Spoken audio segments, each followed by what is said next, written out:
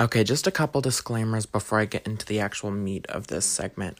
One, even though it's probably extremely noticeable right off the bat, I do, by federal law, have to disclose that I am not a mental health professional. I am not a social worker. I am not a medical healthcare professional. I am a man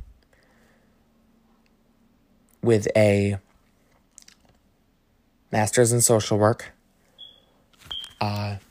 talking about my experience with what I'm going to talk about. Also, this is a disclaimer / trigger warning about what's going to be contained in this segment. This segment is going to contain talks about suicide, self-harm, suicidal ideations, and just mental health,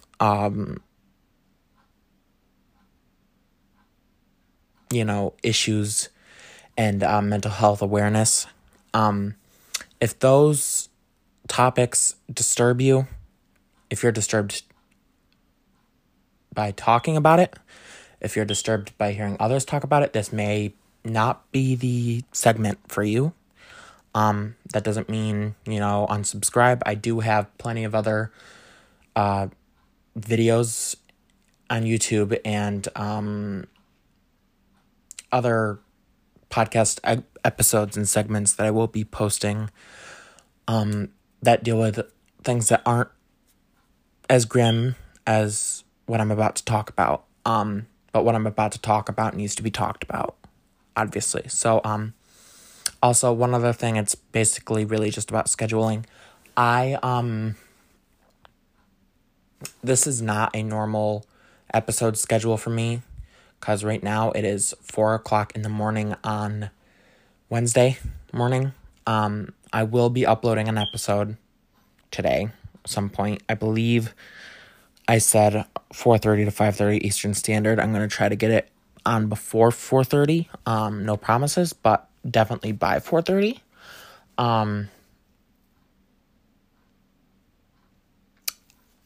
And I think that's it. Also, one other thing. If I ever have sponsors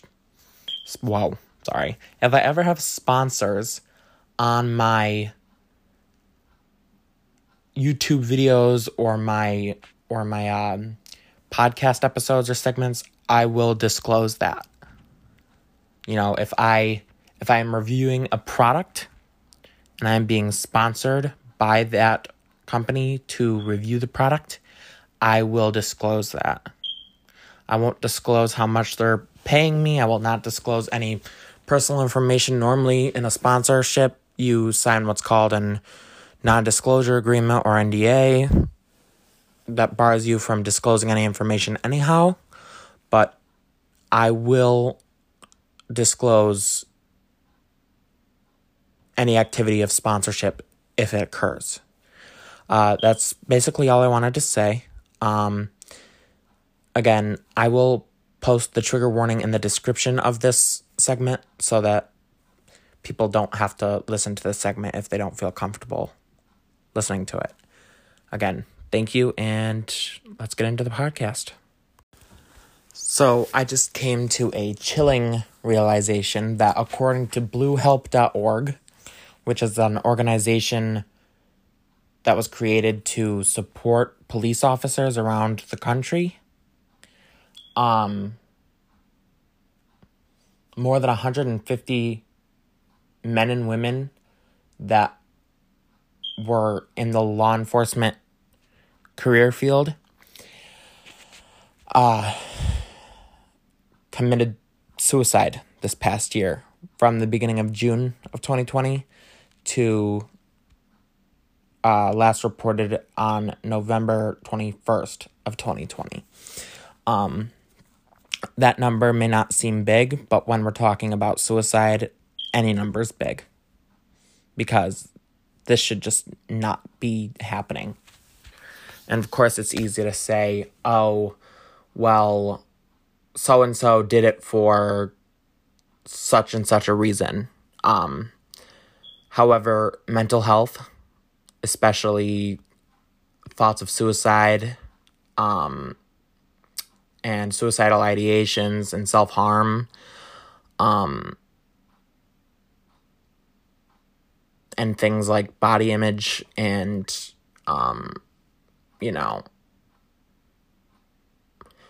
thoughts of not being good enough. From personal experience, I can tell you, as well as someone who is currently in the process of getting their master's in social work, I can tell you from personal experience that subject in particular of mental health is not that black and white. There is a lot of gray area when dealing with mental health in general, but especially when it comes to taking one's own life or harming oneself. I'll come right out and say it. I have had issues in the past. I am currently battling my own inner demons. I have not attempted suicide in 3.5 years. I do, however, unfortunately have about a 6-inch scar on my left forearm that will never heal properly due to a botched suicide attempt. I was going through a lot. I was a young teen. I was, like I said, I was going through a lot. I lost my car. I lost my job. Lost friends. One of my friends had actually committed suicide that year. And I just felt like there wasn't a real reason for me to continue living. I'm sorry. This segment isn't supposed to be about me. It's supposed to be about police officers. But 150 men and women who have taken their own lives. Think about that for a minute. These men and women risk their lives every single day to protect the people of the city or state that they serve. It's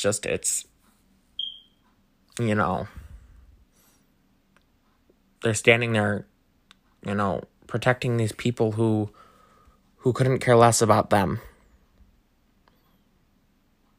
I'm not going to get into the riots that are happening right now. I'm not going to get into any, controversy surrounding the Breonna Taylor and George Floyd deaths. I'm not going to get into the stigma that all cops are racist. I'm not doing that in this episode. That's for maybe another episode down the line. But I do want to talk about, these men and women who have felt so depressed, so unsupported, so unloved, so unappreciated that they felt the need to take their own lives. Again, personal experience, I know how that feels. And I'm sure a lot of you out there know how that feels too. It's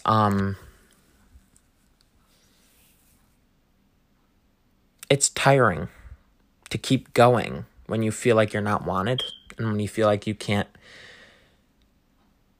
make a difference in the world. It's tiring. It takes a huge toll on you emotionally, mentally, physically.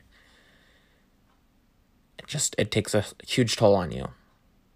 And some people, unfortunately, take it to extremes. Some people don't know that there are other options out there. Some people,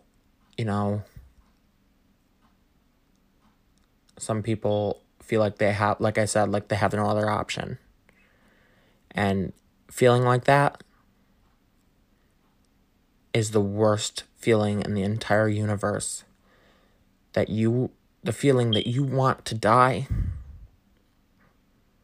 and that if you died, not a lot of people would care, because, some people, I'm not going to speak for all people, because, this is how I thought.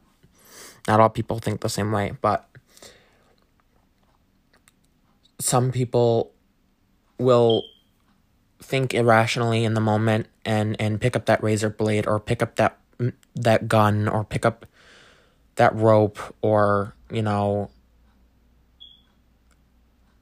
some people will just irrationally do something quick in the moment and then think, you know what?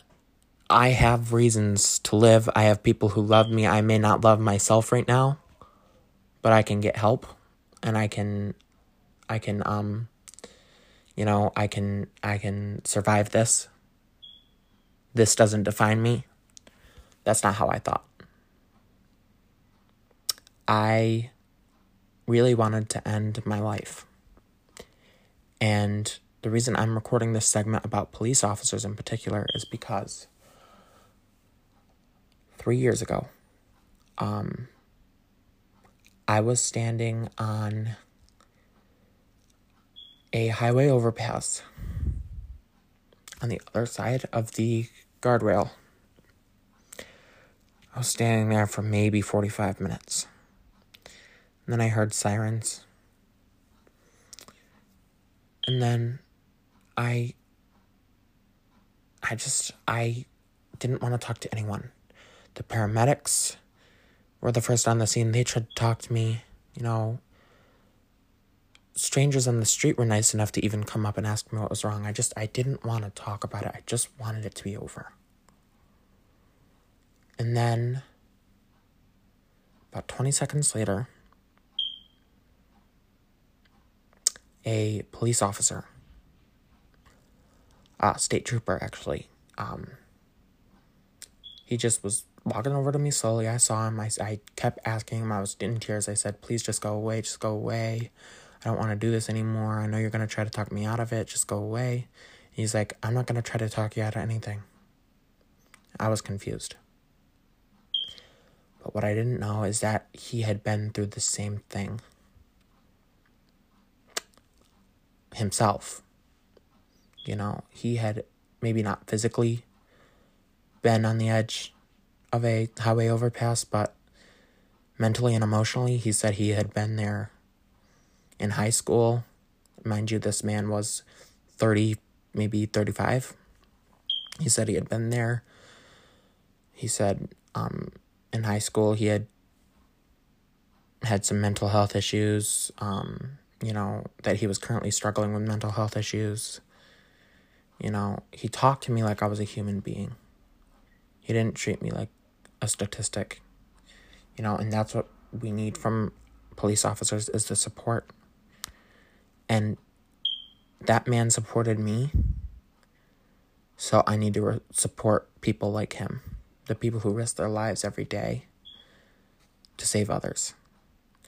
So if you or someone you know that is in the law enforcement career that is having a mental health crisis or going through anything, please contact bluehelp.org.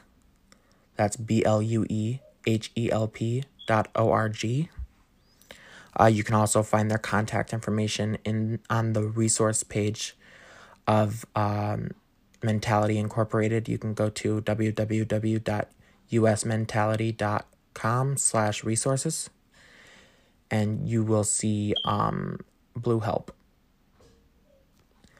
Thank you so much for your time. And again, please know that if you're feeling this way, you're not going to feel this way forever. I promise you.